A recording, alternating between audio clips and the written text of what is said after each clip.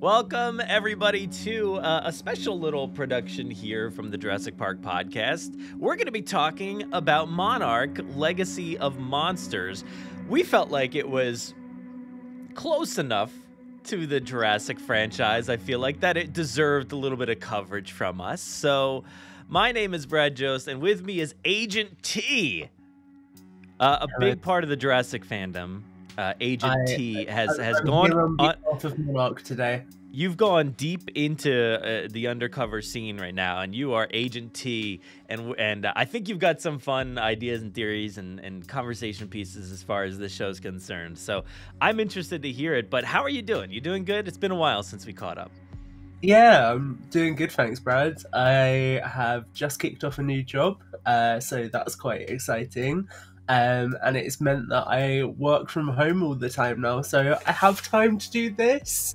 I have time to watch Monarch, which is absolutely great.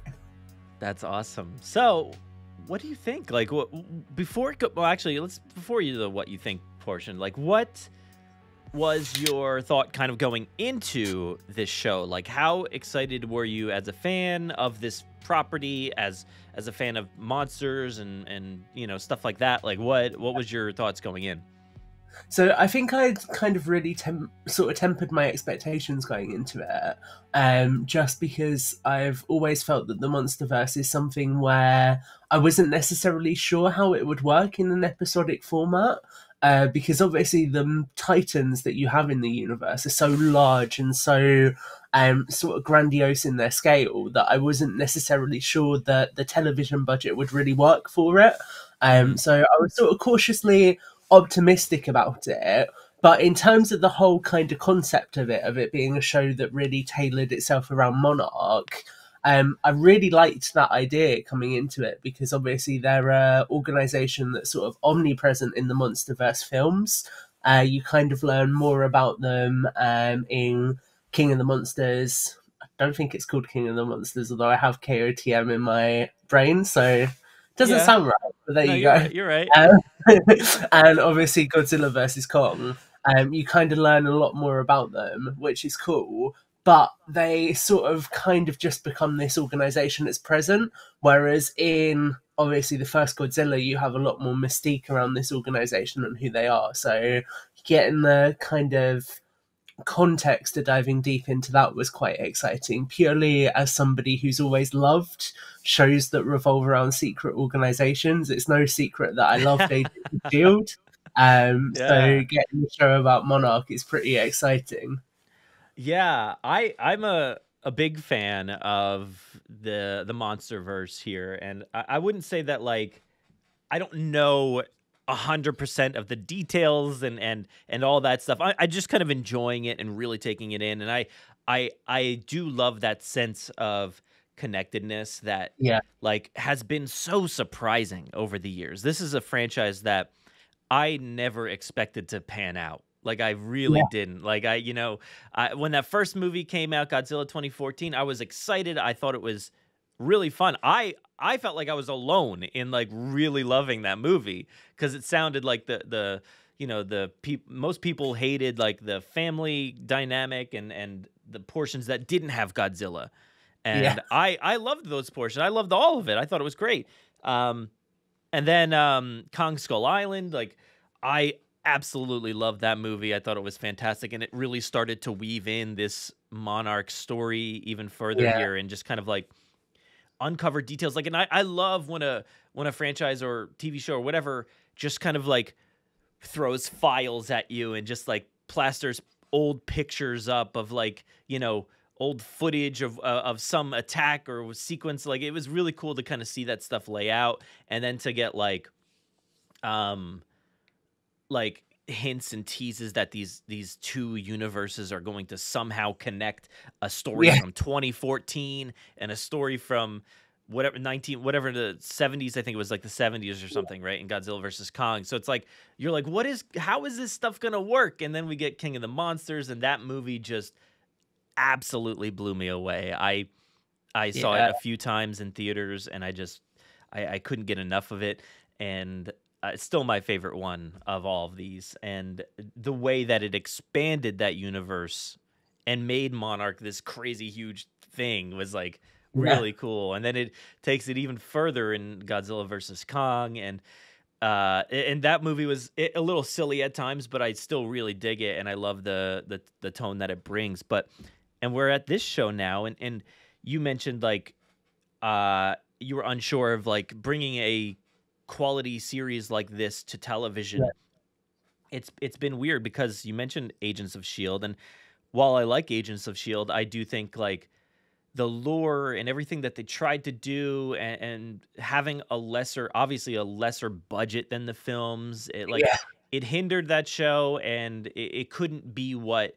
And we've been finding out more, even still, like now, that like they didn't really they really didn't try to connect those universes at all, and they didn't even want them to exist to a point. And like, so it's interesting to kind of see how that panned out, and then now how like Mandalorian looks on Disney Plus. Like that show looks so good, and at times I think it looks, well, no, that one looks excellent. I think like other Star Wars shows or Marvel shows don't always look excellent, but Yeah. we're seeing that you can make these monster movies and TV shows like weekly, and it's been Yeah. really cool to see. And as Jurassic fans, we've been wondering and hoping, for years now. I mean, I would say specifically since 2015, when we realized, hey, we're getting this restart of the whole thing. We're kind of kicking it Yeah. back in, and we're going to be able to, get content like this. We've been just dying and begging for content like this, and it kind of seemed like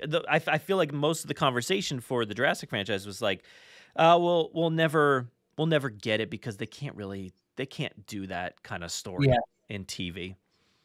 And Oh, then and yeah. here we are with Monarch, and you've got monsters even bigger than dinosaurs, and same with the Mandalorian. It's like things are even bigger, and Ahsoka's even bigger and crazier, and it's like, and we can do this. It's possible, and Monarch is showing us that it can look like flawless. It can look exactly like the movies, and feel real and tangible, not like it was filmed on like some curved screen or something, like a round room kind of scenario. Like it looks, it is real. It is in like real locations, settings, and it feels tangible. So going into this, I was just like, I can't wait to see what happens. I hope it's good. I hope it's good. I And I think think it has it's been. really interesting that you draw the parallel with Jurassic. 'Cause I made a tweet about this, and it kind of got misconstrued a little bit. But I think that this show has done exactly what Jurassic could have and probably should have done, which is it's taken these big sort of world impacting animals and then shown the really tangible on the ground impact that they have. So Mhm. obviously we'll talk about specifics a little bit later on, but you get kind of the Godzilla shelters that are now set up in locations near the coast. You get the actual trauma of just being caught up in an incident like that, and you really get to explore that. And that kind of in a nutshell is what I've wanted from Jurassic. There is that space of time between Fallen Kingdom and Dominion, like we always talk about, but equally after Dominion as well, where they really could do something like that. So it's interesting to see that the Monsterverse has essentially done a show in that format before Jurassic has done it. And actually, it's really stuck the landing when arguably Jurassic would have been able to do this even more easier because you don't have to. I can't remember what the phrase is, but essentially stop your disbelief to believe Jurassic because the Mhm. animals are a little bit more grounded than Titans. So I feel like they would have arguably had an easier sell doing a show like this. And yet, Legendary have gone ahead, they've done this show, and they've actually done a really, really good job with it. Mhm.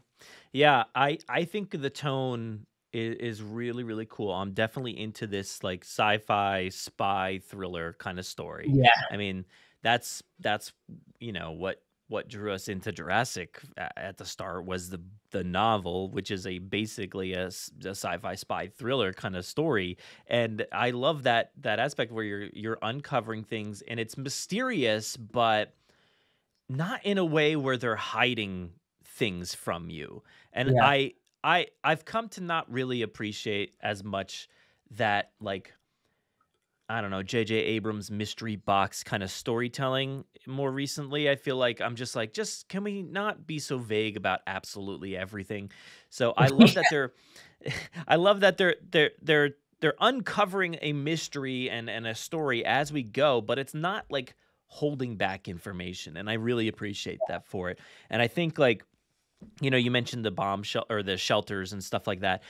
I love that this show is giving us real like world building Yeah, in ways that is just like it's so cool to see, like Godzilla signs, yeah, scattered around Tokyo, and like rocket systems and emergency bunkers. There's people that have conspiracies and podcasts. It's really cool to see the world building and just see how like it adds mystery to this time period, and but like in a way that's like intriguing, and it's like wow, like people really went to task after 2014. yeah. Within a year, like we've added in so much world building that like this feels real, and I really dig it. And I do think like one thing that kind of um like I because I don't really watch trailers all that much, and I tried not to really look into the show, so I kind of just like saw it from afar, and I was like really surprised when I figured out that like the setting is just all over the place. You've got like Yeah, like and even more specifically, I'm shocked that it's not set in the current timeline. Like it's not yeah, set in 2023 like or something like that. I thought that was wild. I don't know, I forget when Godzilla versus Kong was set, like what year, but like um I'm floored that like they were bold enough to choose a timeline that is not set within the thing that they're creating now. And yeah, speaking as a Jurassic fan, it's like we always have to be within a certain time frame in order to create something. So it's always frustrating that like we can never stray away from a certain time period in our franchise, discussions.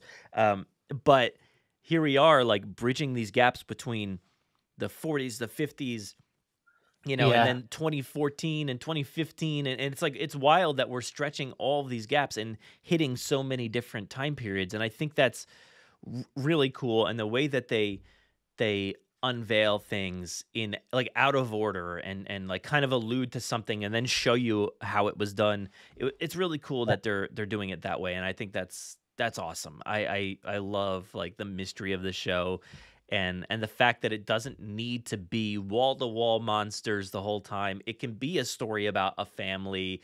It can be a story about like a single dude that like is spanning time periods, and like also just like a few monster parts here and there, and that's like compelling enough for me like to keep me interested. Yeah, I mean, I think that's the thing, isn't it? Is interesting story and interesting characters are kind of what drive forward any story, Mhm. and I think this has got both because obviously we know a fair bit about monarchs, and we know that Randa's expedition to Skull Island was really his last attempt to get people to kind of take their work seriously. And obviously, a lot of what we're seeing here is really playing before that even happened. So it's really interesting seeing kind of the different things that he tried before that point. And I won't touch on specifics because, again, we'll get into it as we talk about each episode. But I think it's really cool that they are choosing to play in that space sort of before King of the Monsters, where Mhm. there really is that scope to kind of show us, okay, how did Monarch get to this level? Because don't forget, in King of the Monsters, you suddenly have this organization that's literally got the USS Argo, and it's got Yeah. Castle Bravo. So it's got this massive underground facility in the ocean. It's got this huge futuristic jet and all of these Yeah. other things. So kind of seeing how they're getting up to that point is really interesting. Yeah. And the thing I think that's been particularly cool is how they're kind of building out all of the different layers of Monarch and the kind of bureaucracy in this organization, because I find that really fascinating. Because obviously, in the films, you saw Dr. Serizawa, And I always forget her name, but the lady who died in King of the Monsters as well. And they were kind of the two. I think it's Dr. Grant or something similar. It's not Grant, that's Jurassic Park. But those two scientists are kind of really your understanding of Monarch through the films up until both of them die, and then the Monarch characters change. But you always see the sort of science arm of Monarch in the film, so it's really interesting seeing everything else that's going on with this organization and how many different layers there are to it, and where there's potentially shady people working, where there's other characters. I just think it's got all of the sort of perfect elements of, like you say, a spy thriller, but then you're throwing monsters into the mix as well, and that's just such an awesome concept. Yeah. We should start diving into the episodes here. And I want to start off by saying, like, I didn't rewatch anything before we started this Yeah, show. Like, and I should have. I feel like I should have, like, really gone back and rewatched the whole thing, because and like I said, like, I kind of went into this blind. So, like, seeing, like, the opening of episode 1 back on Skull Island and with William Randall, I'm like, "Wait, what is going on?" I'm yeah. like, "Wait, what I don't remember this sequence. This never like, what is happening?" I was blindsided by that. I thought that was really cool. And then skipping ahead to 2015. And then, honestly, like, by the time because I watched the first 2 episodes twice, and Yeah, things didn't even dawn on me when I watched them for the first time. I kind of watched it. I don't know. I felt like a lot of people that going into the Ahsoka series, like, had said, like, "Oh, I can't get into that because, like, I'm not caught up. I don't know all the yeah, characters and the legacy of it all." And, like, I kind of felt that, because when I started this show, I was like, "Oh my god, I didn't even realize that's who this was, and that's what was happening here." And, like, so, like, when we go back to I forget what the time period was, but, like, the 50s or something, yeah, and we get, like, this guy that, like, has a camera in the jungle, and he, like, actually, that might have been the second episode. I don't know which one.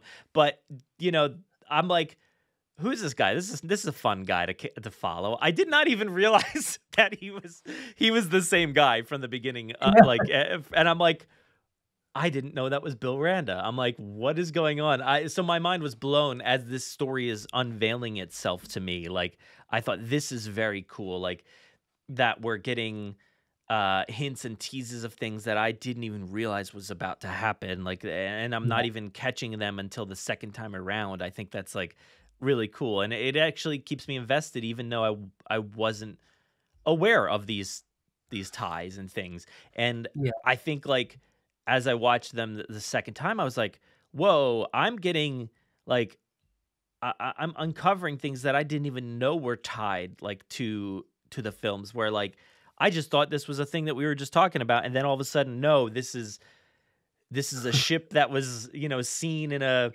in a whatever, like, a picture, like, so there was a lot going on in these yeah, episodes. But so we do get a story that instantly hooks me in episode 1 between Kate and Kentaro. Like, the fact that Kate's dad dies, and she goes to, like, kind of I don't know, collect his things or kind of take care of his affairs, and then realizes there's a complete new family that she had no idea yeah, about, that's, like, related to her now. And I thought, like, that was pretty bold to yeah, do this storyline after the reaction to 2014's Godzilla, where people didn't really care for the family dynamic of that story. And I would say the same thing has been critiqued across, like, King of the Monsters and Godzilla versus Kong. Like, people aren't really attached to the people of these stories, but want to see the monster, craziness. So I thought that was pretty bold of them to be like, yo, this is going to be a story about, like, a dad who is cheating on his one wife with another wife and has a family, and so that was pretty wild to me, that, like, we're going in that direction. Did yeah. that like bring up any thoughts for you, like, as far as the family dynamics concerned? Yeah, I thought it was really interesting. I think it's kind of fascinating in the sense because thinking about the kind of situation that their dad's going to be in, he is essentially going to be living two separate lives. So you can almost see how he has two separate families. Because if he's spending a lot of time in Tokyo for any reason, then you can kind of understand why he might want that companionship there if he can't go home for extended periods of time. So I think it paints a really fascinating dynamic about the way that Monarch potentially impacts on his life to that extreme. But I think equally, the thing that I find most interesting is, bear in mind we're up to episode 3 at this point, and we still don't know for sure that he does work for Monarch. They know of him, but we don't know that he does work for them. We also know that in Godzilla versus Kong, it's Apex Sciences who have got their facility in Tokyo where they build Mechagodzilla. So it's either Tokyo, it might be Hong Kong, but either way, they're in the same geography. So they're in a similar area working on similar technology. So I'm really curious as to just what that whole dynamic is, because he must be away for an extended period of time to have that separate family. Yeah. Either that or he just, he's not a very nice man. But I don't get that vibe, Well, yeah, so he must be. Well, I mean, I don't know. Like, I don't know what kind of vibes I get from him, because we do see him.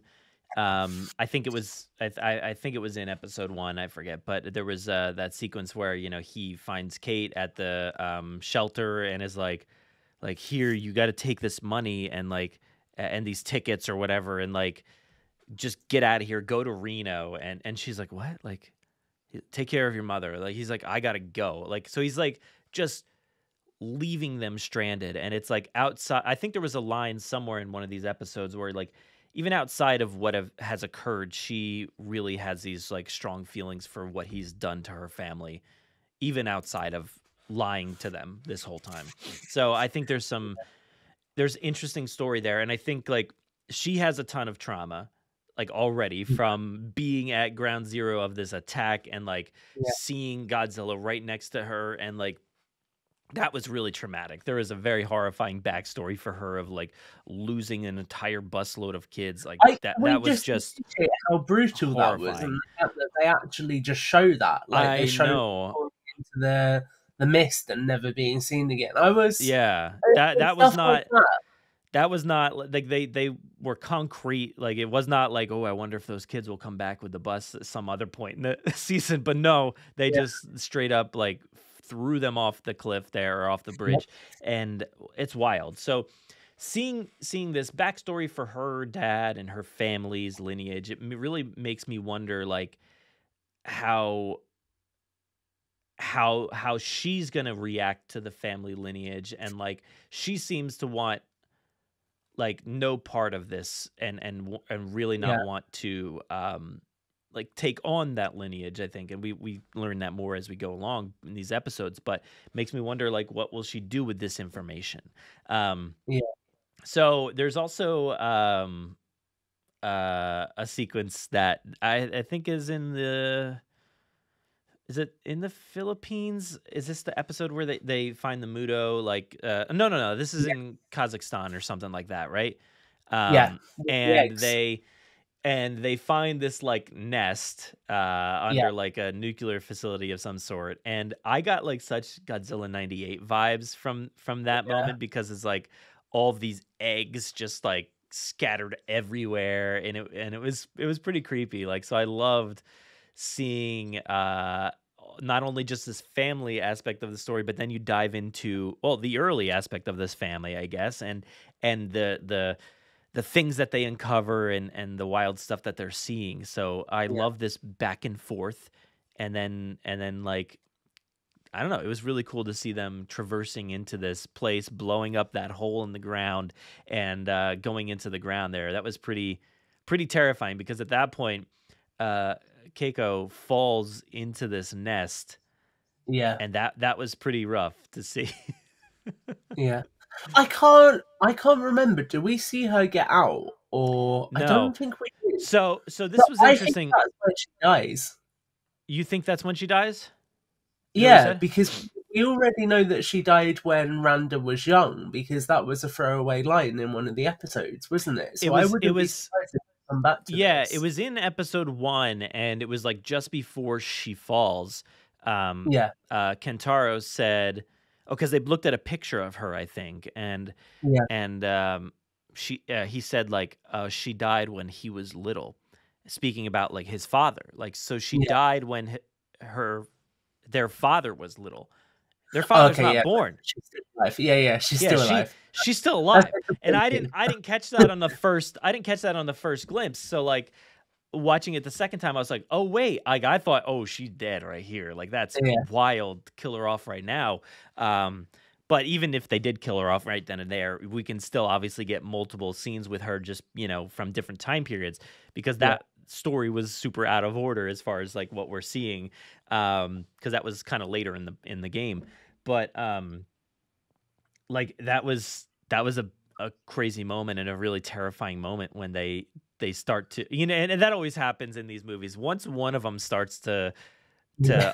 crack the egg, they all start to crack the egg, and they all attack. And that was a really terrifying moment, just seeing her, and then seeing them, like, try to pull her up, and they're shooting at these little mudos, and then she just falls into the abyss, just surrounded by them, and that was Yeah. horrifying. And it makes me wonder, how does she come out of this alive?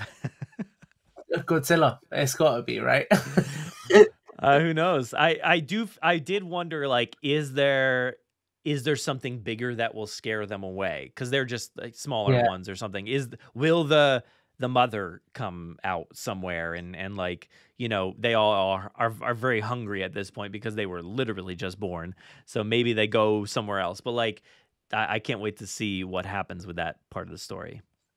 Yeah, it's going to be interesting to see when they come back to it. I think it's cool as well, just more broadly, that we're getting this kind of context of actually there are these other creatures around, because you kind of get, obviously in Godzilla 2014, the Monarch facility that's set up around the Muto, and you get the feeling that they've done this before because of how well established that complex is, especially with the like electric perimeter that they've put on it.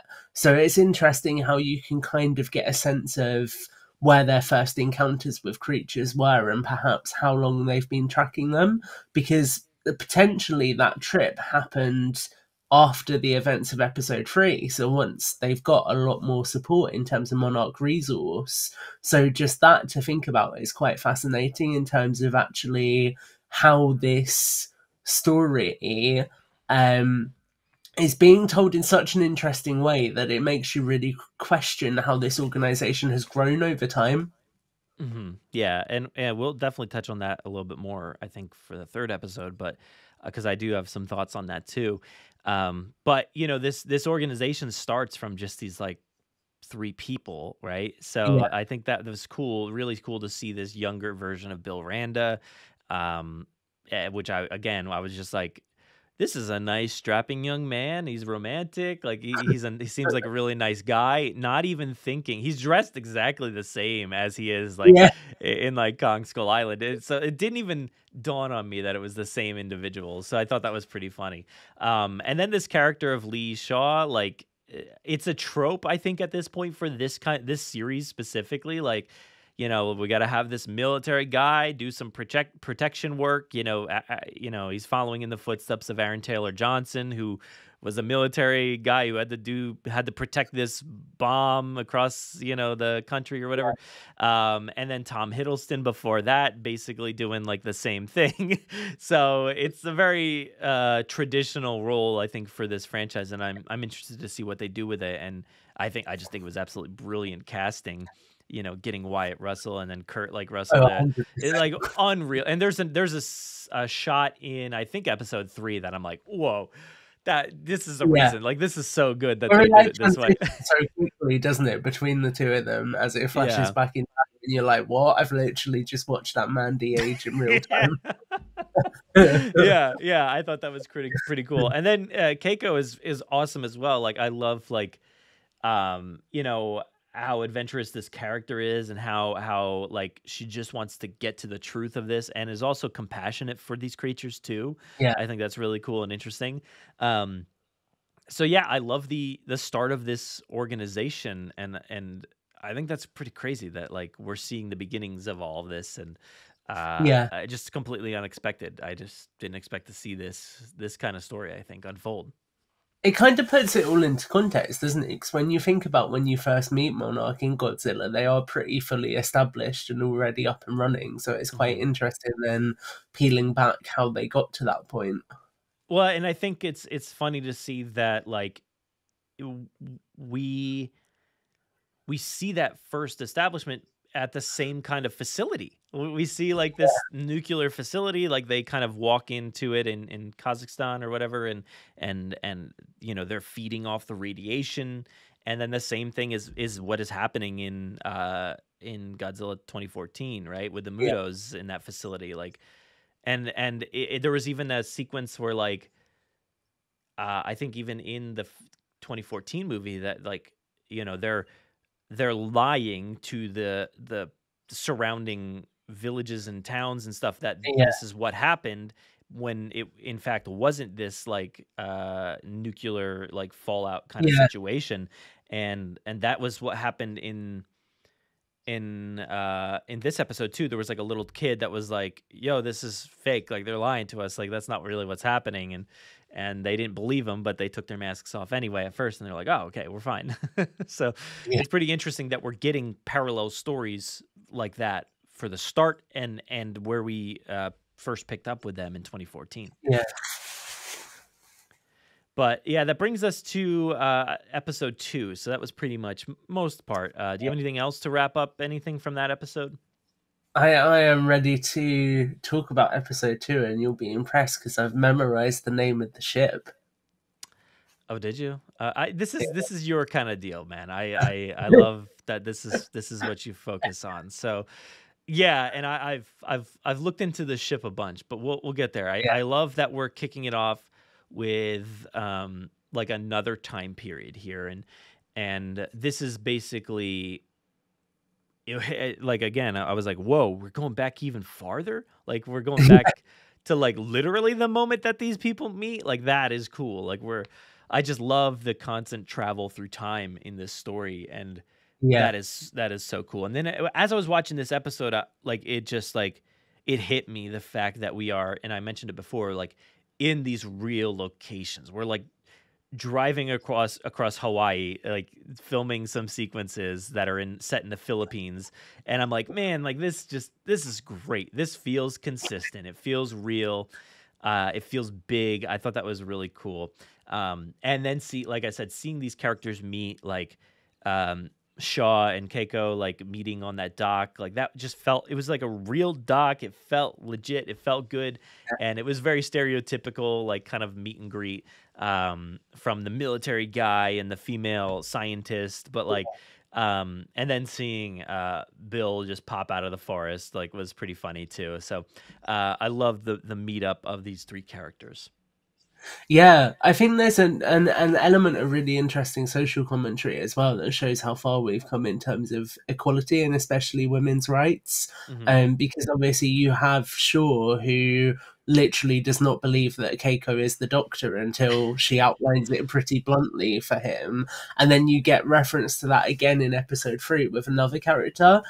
So I think it's always cool when shows don't shy away from the fact that things never used to be great, to be honest with you. And actually, they kind of take the time to show that and highlight how culture has shifted and changed over time. So I did pick up on that, and I thought it was cool that they made the effort to include that. And yeah, it gave me flashbacks in a way to Brie Larson's introduction actually in Kong Skull Hmm. Island, Yeah. first getting on the ship, which was quite cool. Yeah, I got the same vibes there as well. We also jump ahead back to 2015, and Kentaro's like, I gotta go to work today, blah, blah, blah. Like all this Yeah, crazy stuff just happened to me. But no, I'm gonna turn around and destroy my dad's office. And like I felt that. I'm like, he's just been lied to his whole life, and he's like, I can't take this anymore. Like I thought I could handle it, and he just destroys everything. But he ends up finding like a piece of the puzzle, and like kind of unlocking something that like makes him be like, oh, maybe I should look further into this. And I like that we get a little glimpse of like Lee Shaw is in retirement Yeah. and stuff like that. Like that's pretty cool. Yeah. So like it's little things like that that are like, making this universe exciting to kind of like uncover and not be like, what is the mystery? Like this is a dumb mystery that I can't uncover. It's just it's laying the pieces for you nicely, I think. Yeah, I think so. And I think, the whole sequence in Tokyo later as well, when you get the analyst from Monarch who Tim? becomes aware that yes, Tim, when he becomes aware that they've got these files. I love how you get this sense of him just trying to deal with it on the down low initially, and then obviously that going wrong and spiraling, because that's really exciting. Okay, what does it spiraling look like? Because we know that these people are a shady government organization. We know that they've got access to lots of resources. So actually, where is this going to go now? I think that was really cool.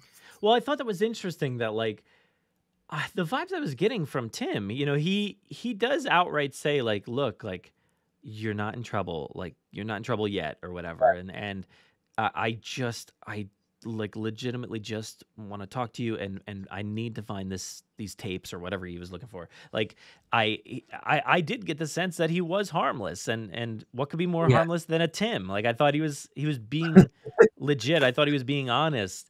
And it felt like he was uncovering things that he didn't even realize he was getting himself into. Like they yeah, went into which I thought was kind of like convenient, the way that like he's just miraculously bumping into her, like what, and then like also just, I know they were like tracking the signal, but like the last we heard, like they're like, where's the signal? And he's like, or this girl's like, oh, somewhere in Tokyo.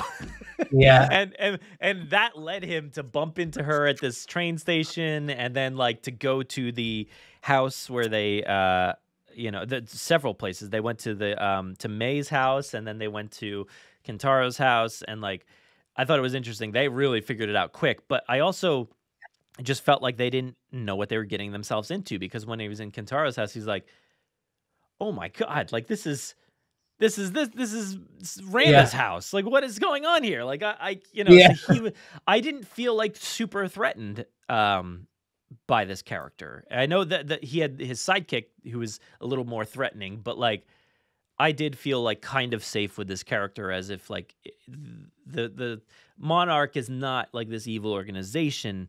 He just really wants yeah. this document, and then we do find that out later Or that like there, even whoever the above him was like, you're doing all this for some old outdated information, like who cares? So thought it was interesting. Or what are you it is. saying? I was going to say, your Monarch isn't this evil organization. My thoughts on that are, or is it that Tim isn't bad, but that doesn't mean that Yeah, the whole no, organization is okay? yeah, no, obviously like it could be a good organization, but it's got like flaws along the way and stuff like that, or it could be an evil organization that has good people along the way. Like, yeah, either way, like I do think that he was like a safe choice, and I think he's somebody that like could eventually like be part of whatever team that they're basically assembling here. I think that's pretty Yeah, interesting. But yeah, and I think we jump to like, or back in time again, and we get this story at this boat that you've yeah. memorized. The So US Newton. yeah, Yeah, so I thought that was pretty cool. Like I see this ship in the middle of nowhere, and they're like, whoa, yeah. how did that get there? I And I thought that freaked out so much. Like straight away, I was like, "That's going to be the ship that Randa was on." And when that they was said the so name, I cool. was like, "Oh my god, it is the ship that he's on." Um, and it's such a cool way of tying it to the legacy, because obviously he says in Kong Skull Island that the whole reason he started this was because of his experience with the Lautans. So to see it actually on screen and see what had happened to it and the creature that had attacked it. I mean, presumably the creature that we see with it isn't the thing that managed to get it onto the island. I would Yeah. assume that was Godzilla. But it's so cool getting this like callback to this moment in time, and just I think seeing this massive ship stranded in the middle of this valley really kind of emphasizes how strong these creatures are as well. Like just like trying Yeah. to think about something being able to move something that big and heavy that far inland is crazy. Yeah, I know. It was very like a stark image to see like this massive ship just in the middle of this valley. Like that was really cool. And I think I don't quote me on this, but I feel like I read somewhere that like Jordan Vogt Roberts like said that, we didn't exactly intend for it to necessarily be Godzilla that destroyed this Yeah, ship, but just kind of say like there are other things out there that could take this ship down. And yeah, it had like if you look at the image, I think it was in Godzilla versus or no, in Kong Skull Island, I think it was in that movie. There was like a yeah, picture of it, and it is like far more torn apart than it is in this show. So it's like kind of retconned slightly, but just getting that connection was super cool, and like I thought that was awesome just to see that. And then yeah, to see him like get emotional over like his stuff is still in this ship, like that was really cool. Like great connection. yeah. It's such a cool way of feeding into the idea that actually, the whole thing with the MonsterVerse is that these creatures have been on the planet a lot longer than us. And I think for us as viewers, if you see something that's from a historic era, like World War II, for example, it really helps to kind of ground it in the fact that, okay, these creatures have been around for a while and actually people were dealing with them back then. And what I really love in this sequence as well, actually, is when they showed the radio graphical readouts and the aurora in the sky, and they're Mm, asking, "Oh, how has nobody else noticed this? How is it just this?" Sort of like folklore story with the tribes in this area of the Philippines. And I think that's a really fascinating piece of social commentary as well, because actually it reflects the fact that, things like this could have been very well going on in our world for hundreds of years, and the only reason we're discovering stuff now is because technology has advanced so far that actually there is that interconnectivity, that communication between different people, satellites, all of these kinds of things. At the time that this is set, there wasn't any of that technology. So that means that Monarch and any other organizations who are attempting to investigate these things are going to have so much more of a challenge on their hands. And I really like that concept of sort of seeing mhm. how our response to monsters has evolved as technology has evolved with us. Well, yeah, and it's like it's interesting that like so much of that information seemed to be just in this bag that was floating in the Yeah, ocean, like it's just written documents that were in on like tape or whatever. Like that was that, it could have all been lost right then and there, but somehow they picked up after that, and I'm interested to see that gap too, yeah, from that point in time to 2014 even. Um but yeah, we do finally get to meet Lee Shaw in the current yeah, timeline in 2015. Kurt Russell comes into the show, and really he just adds so much weight to whatever he joins. Like he's in Fast and Furious franchise, and he just adds like something to these franchises, and it's really cool to see. Like I love how he's introduced to this show, and like he's like, "Oh yeah, great to see you guys. Hey, nice. I loved hanging out with. That was really cool." And he's like, "Guys, shut up, be quiet. yeah, Like we need to get out of." Like I thought that was really cool. Like the way that there's obviously something going on at this facility. It's not just some nice retirement community. He's being held yeah, hostage here, basically, and like, I thought that was pretty cool. And also like kind of silly that like it took him this long to just be like, I'm just gonna cut it now and we're gonna go now. yeah, He does seem I don't know, like I want to know the story. Like I hope there's a little bit of backstory as far as like why did he just settle with staying in this facility when he just so quickly, as soon as these people showed up, just chose to leave and yeah. to get out of that fairly easy or whatever. So, um, but yeah, I thought that was pretty interesting seeing him. And like I said before, that casting choice, like just a brilliant casting choice. Yeah. And I don't know, like I think I heard it say somewhere that like, yeah, they could have done the obvious, like played a father and son type of role in some movie or something, but like to play the same person is like really cool. I thought that was Eh, awesome. I'm really curious to see actually what happens that makes him end up in this place in the first place, because Hmm. they phrase it as if it's a care home, but there's a line that he says that's a throwaway line about it being like a space for Monarch to retire assets or something. Hmm. And I'm really curious as to what Monarch have on him that means that even when he's done, they still want to keep an eye on him. Like, he must have done something at some point, because actually, if you have somebody with this level of experience who's still quite physically capable, why was he not deployed with Serazara and others in the events in San Francisco? You know, Yeah. there's a reason why Monarch is monitoring Shaw, and there's a reason why they don't trust him. And I'm really, really fascinated by what has happened there. Yeah, and I know they make like a joke in episode 3, like, "What are you, like 90 or something?" Like, so, Yeah, and he's like, "Yeah, I got good genes," or whatever, and it's like, yeah, you do, but like, you're not 90. Like, let's be honest, like, you had more to offer. I feel like, so I don't think like they just like retired him due to old age, and this is just a facility for old aged monarch, individuals. But yeah, I'm Tom interested to Hiddleston's find out. actually popped around somewhere in the facility as well.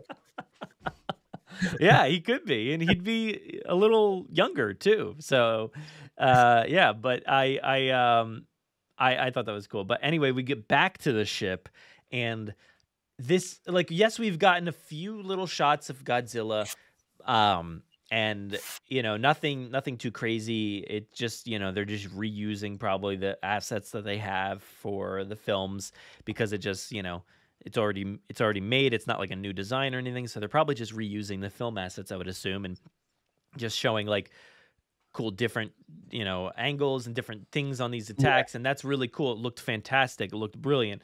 But then we start to dive into like outside of those little baby things, those baby mudos that we saw, we start to get like our first real like new creature that is like gonna attack here, and we get this attack on the Lawton. And what I thought was very cool about this show is doing it so smart, and it's very much a Jurassic kind of trope kind of thing where like yeah, you don't really, and it's like a Jaws kind of thing, you don't show the monster fully, and it's just you're getting these little glimpses. And I thought that was such a brilliant way. It starts with like yeah, some gross like ooze dripping down, and then you're getting like claws smashing things, and yeah, the hull of the ship is just boom, just barreling in, and then claws are breaking through. And I thought that was really cool, and a great way to show an attack without really having to show the monster fully. And Lee returns, obviously expected. We knew he would like come back. Like there was no chance he was yeah, leaving that situation.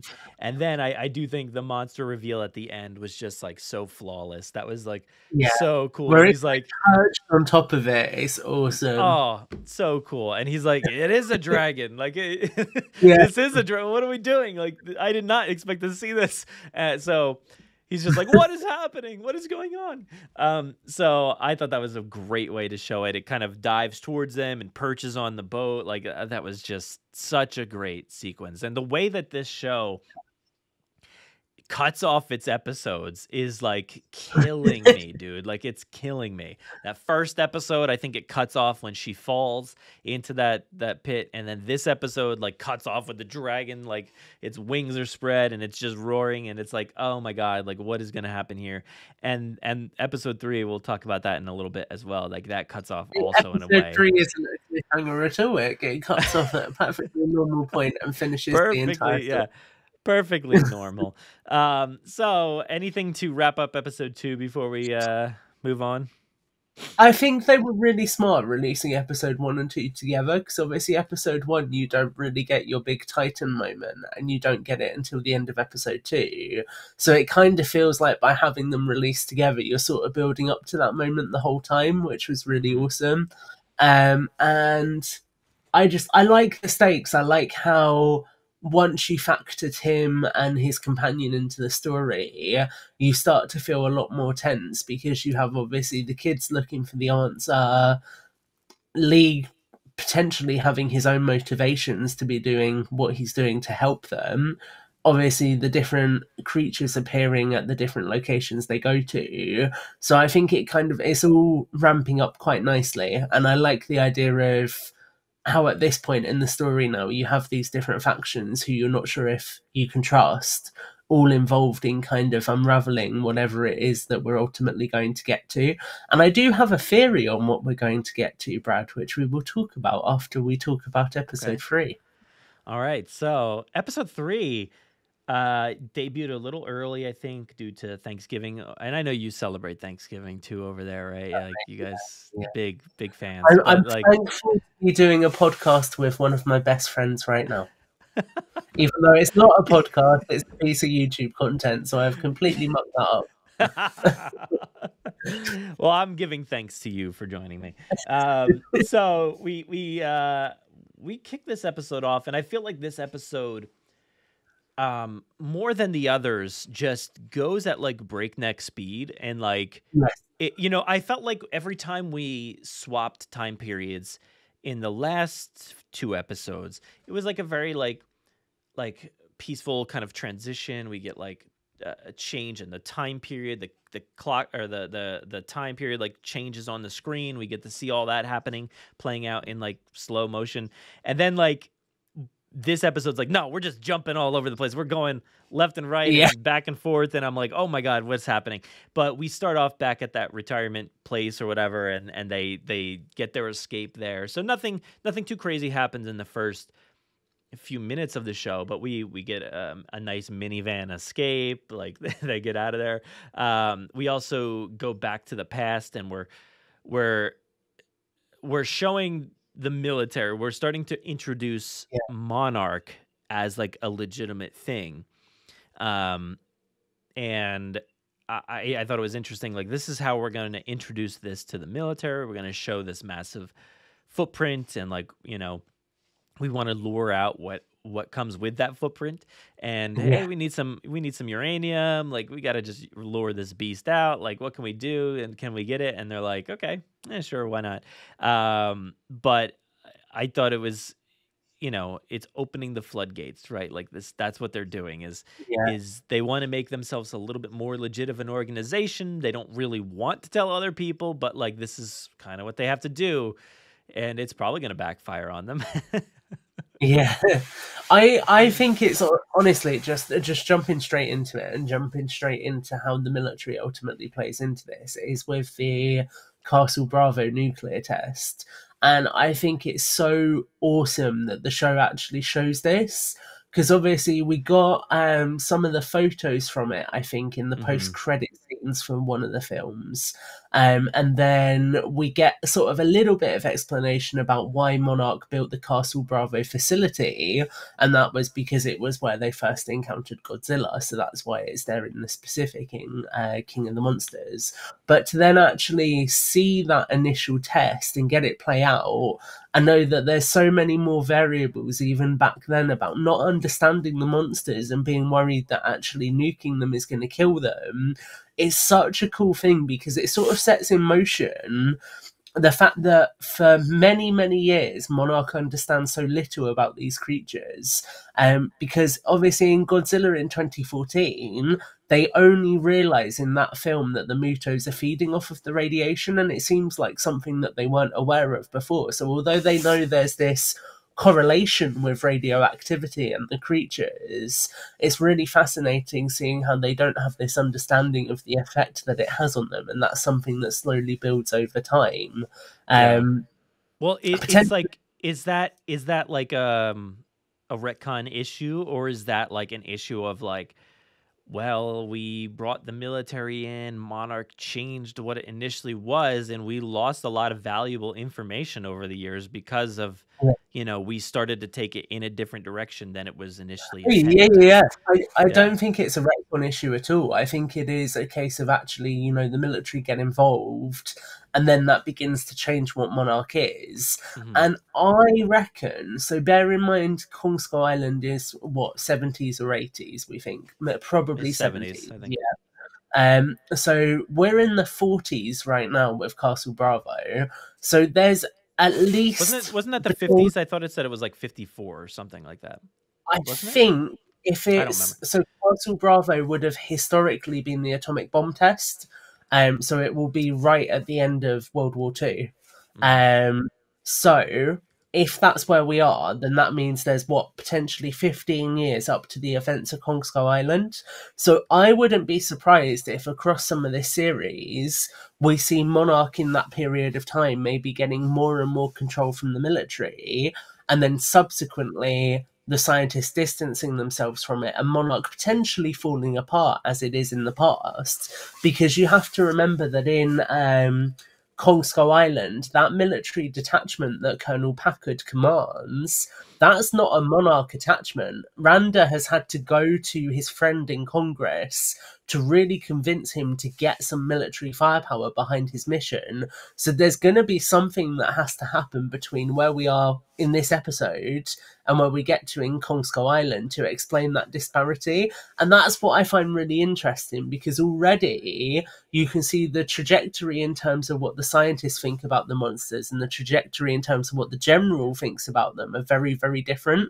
So it's going to be interesting to see how that plays out, and ultimately what happens with Shaw as a part of that, I think, because there's got to be a reason why Shaw isn't in Kong Skull Island as well, right? So there's a lot of interesting stuff that I think they can do. Yeah, that is a interesting point. Why would he not be in that movie too? Yeah, I because I'm getting the feeling that like yeah, that there's separate paths going on, right? Like it's the military's taking over, but like they kind of want to do their own thing, and then in Kong Skull Island, we kind of feel like it's its own thing because he even has to like Yeah, get like a ton of permission to even do what he wanted to do in that movie. Um, but yeah, I wonder what's going to happen there and who's going to go their separate ways at one point. But yeah, it was obvious right off the bat, like the military is like, we're gonna take this in our own direction. We're gonna yeah, just blow this thing to smithereens, like right off the bat. That's what we do. Like that's the thing. We're not gonna test it. We're just gonna get rid of it right off the bat. So I thought that was interesting to see them do that. Um, and oh man, like the visuals in all of these sequences, like seeing these beach fronts and all of that, and even just seeing like the military just sitting in their like lounge chairs yeah, in front of this bomb. I was like, the arrogance of yeah. the U.S. military at this point, like it's just unreal. Like, Oppenheimer, your heart out, right? yeah, it's just like so wild to see this, but but yeah, so going back to the future, but to the present, um, they go to South Korea. They escape the border patrol. There's a lot of just little stuff happening here. Nothing too crazy. They got a friend who helps them escape and get an airplane and start to track down these coordinates. I guess that their dad would have gone to somewhere out in that direction. Um, but we go back in time again to the past, and we do get to see that sequence play out with the bomb and Godzilla, and like there's like you were saying before, there's like previously was like photographs and stuff like that of this kind of what played out here, and just to see it play out in real time with Godzilla's like fins like coming through the spikes coming through the water and just coming out of the water. There were so many cool shots in this sequence. There was one shot of like the camera just following Godzilla's back up through the spikes. Like that was just so cool. Like such an incredible shot. Um Yeah, and I loved, like they really did, and I know we got a few Godzilla sequences before, but they did it justice. They like did not skimp out in any way. It was just a massive Godzilla sequence. And then we're also getting shots from like an old timey camera and stuff. And it was just, that looked super cool. Oh, it was so cool to see this. Like I couldn't get over how awesome of a sequence this was. it's honestly been really cool seeing it sort of embracing that heritage and really coming back to that point that spawned so much of this, right? Because we know that the USS Lawton has been one of the points that spawned this. That's what got Randa interested in it. And then this test has been the thing that's always been referenced in anything else. So actually getting it to play out on screen is so cool. And one thing I did really like as well is that they actually went back to the original asset for the 2014 Godzilla from this. So we got to see the original version before it then changed in King of the Monsters and subsequent films, Before which I it think got is like just even bigger. yeah. I think that's just such a cool piece of continuity as well for them to actually go, do you know what, this is the period of time we're looking at, so we're going to adjust it accordingly. It's just, yeah, it's so Yeah, cool. And it's a really good way of bringing Godzilla into the show without the show revolving around him, which I think is really important. Because I think if this show revolved around Godzilla or it revolved around Kong, then it would have failed because it would have been more of the same. But they've been really smart in doing this in a way which makes it feel connected to the films, but also its own separate story, which has been cool. yeah. Uh, yeah, I can't wait to go back and watch that sequence again because that was just like, oh my god, incredible. But we go back into the current timeline, and they're discussing some files. I wrote down here that like they mentioned some Yukon Yeti sightings, and I was like, Yeah. yo, let's get more like, you know, ground level monsters out there. That would be so cool. You know, Just open this world up even more. running around in a costume. Yeah, I love that kind of stuff. Even in episode 2, Bill Randa's just like, I'm a cryptozoologist, you know, just tracking down some stories and stuff. So that's how it Yeah. starts, you know. It's cool that it started at this ground level kind of thing. But yeah, so that was cool. Then we go back in time again. Again, like I said, we were just blazing back and forth all over the place. And the military is like, yeah, you can have a blank check, like it's all good. And what I liked about this moment was that like they've agreed to these terms that, like, you know, they'll give us everything we need and even more than we ever wanted. And but we got to make sure that doesn't happen again. What just happened with Yeah. Godzilla, you know, like we can't have that happen again. And of course, we didn't really get to see the fallout from that situation. We did kind of skip forward from the beach to um inside this hangar. So like Keiko at one point was like looking back towards the explosion and said something like, What have we done?" or what, you know, something like that. And I just wish I could see what she saw in that moment. Like, was Godzilla I just assume like just keeled over on the ground or something and then later swam Yeah. away. But like I want to see that moment. But instead we're in this hangar, and I like that like they imply that, hey, I got to report back to my superiors, and I got to tell them what I know, and they've come to this agreement that like, well, me and Keiko don't need to tell you everything we know, you know. So Yeah. like he's like, all right, well, I'll report what I know. As long as I don't know Yeah. everything, we're good, we're cool, you know. They That don't need made to me know. laugh so much. Yeah. So I thought that was fun, and that It's like kind that of one person who wants to be the cool manager, isn't it? Like, I only know what you tell me. yeah. So I thought that was cool, and it kind of like it alludes to, like we were saying before, that there's gonna be these like divergent paths in what Yeah. Monarch becomes. I think, you know, like there's the military version, and then there's the scientific aspect that like Yeah. they're pursuing, and I think it'll be interesting to see how that plays out, and what they will reveal, what they won't reveal.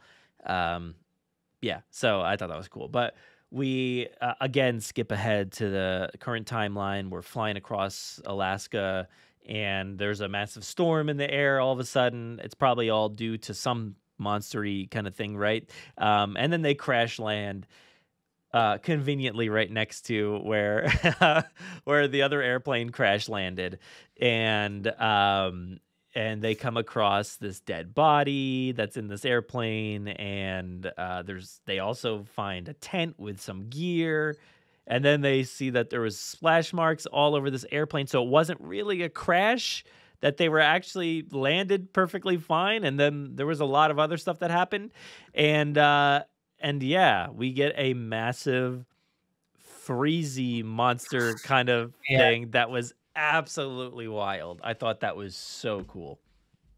it was very cool. You've just completely destroyed my theory because I didn't realize it was Alaska. I thought they said Antarctica. So don't worry about my theory. I'll still talk about it, but it probably doesn't They apply did now. they did say Alaska, right? Because I was even wondering I because think, in yeah, because they make a joke about being back in the US, I'm sure. they said it was in the Yukon and all that, right? So, Yeah. and I think I know where you're going with that theory because I had the same Yeah. theory. I thought it was going to be Antarctica, and it was going to be this is where they uncover Ghidorah. Like that would have been so cool. Yeah. That but that's not really what happened there. Um, but yeah, I thought it was pretty interesting that this monster, and it had a very familiar design. I felt like it was from like out of like Horizon Zero Dawn or something, just not some Mm, mechanical monster. It was like it was wild, like such a cool it had like what do you call it? Like it looked like this, like it kind of had like this kind of face on it, like the yeah. Demogorgon. Like it was just like some wild like flowery looking face with tentacles and the freeze power that this thing Yeah. like injects. It just like throws out this freeze power and like it literally froze that poor friend of theirs like in the airplane. What a Yeah. sight to see. That was Lovely wild. story, right? So Well, and then there's it an just it interesting leaves us question. right there. Yeah, there's an interesting question around that, isn't there? Because the people who were in the Lawton, weren't there some of them who were frozen?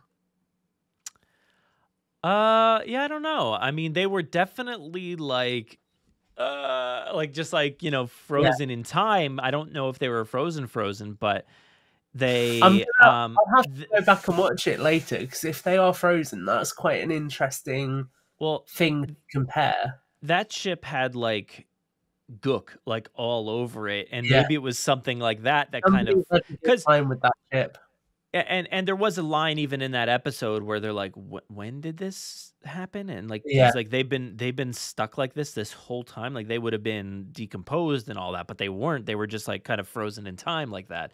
So yeah, there is something going on there. But yeah, I cannot wait to see what in the world happens, and I hate it when they end these episodes this yeah, way. But they're gonna keep doing this every week, and I'm hoping it doesn't necessarily become a monster of the week kind of thing, but yeah. I also don't know that I would have a problem with that, but I just hope that's, not the case all the time. But hey, if it is, that's kind of cool too. Whatever. I don't care.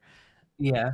I think it's either way, isn't it? I think that the thing that's really interesting to me, and I am gonna have to go back and watch this to make sure it is Alaska, because obviously their dad was there at one point in time and he's not there anymore.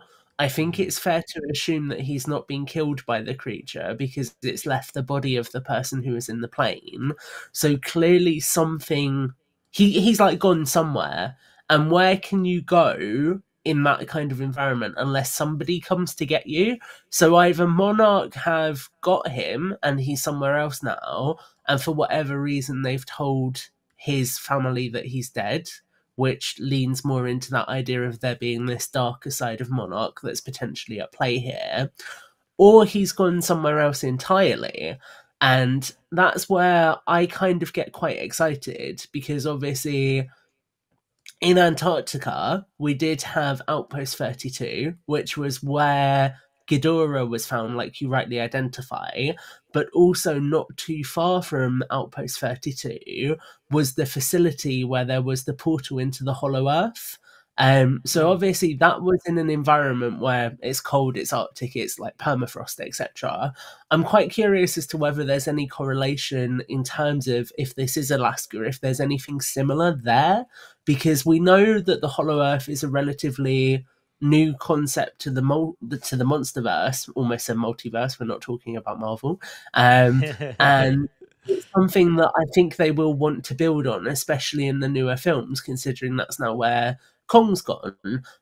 So it would make sense if they had a facility already established in Antarctica that clearly they knew about the Hollow Earth before Godzilla versus Kong, whether they had sent any other expeditions into it or not. I think there's some references about feeling sick when you go into it actually in that film, so clearly somebody has done it before. So I wouldn't be at all surprised if that is potentially what we're building up to, because when somebody disappears entirely from the face of the earth, what place in this universe is better to disappear into than the Hollow Earth?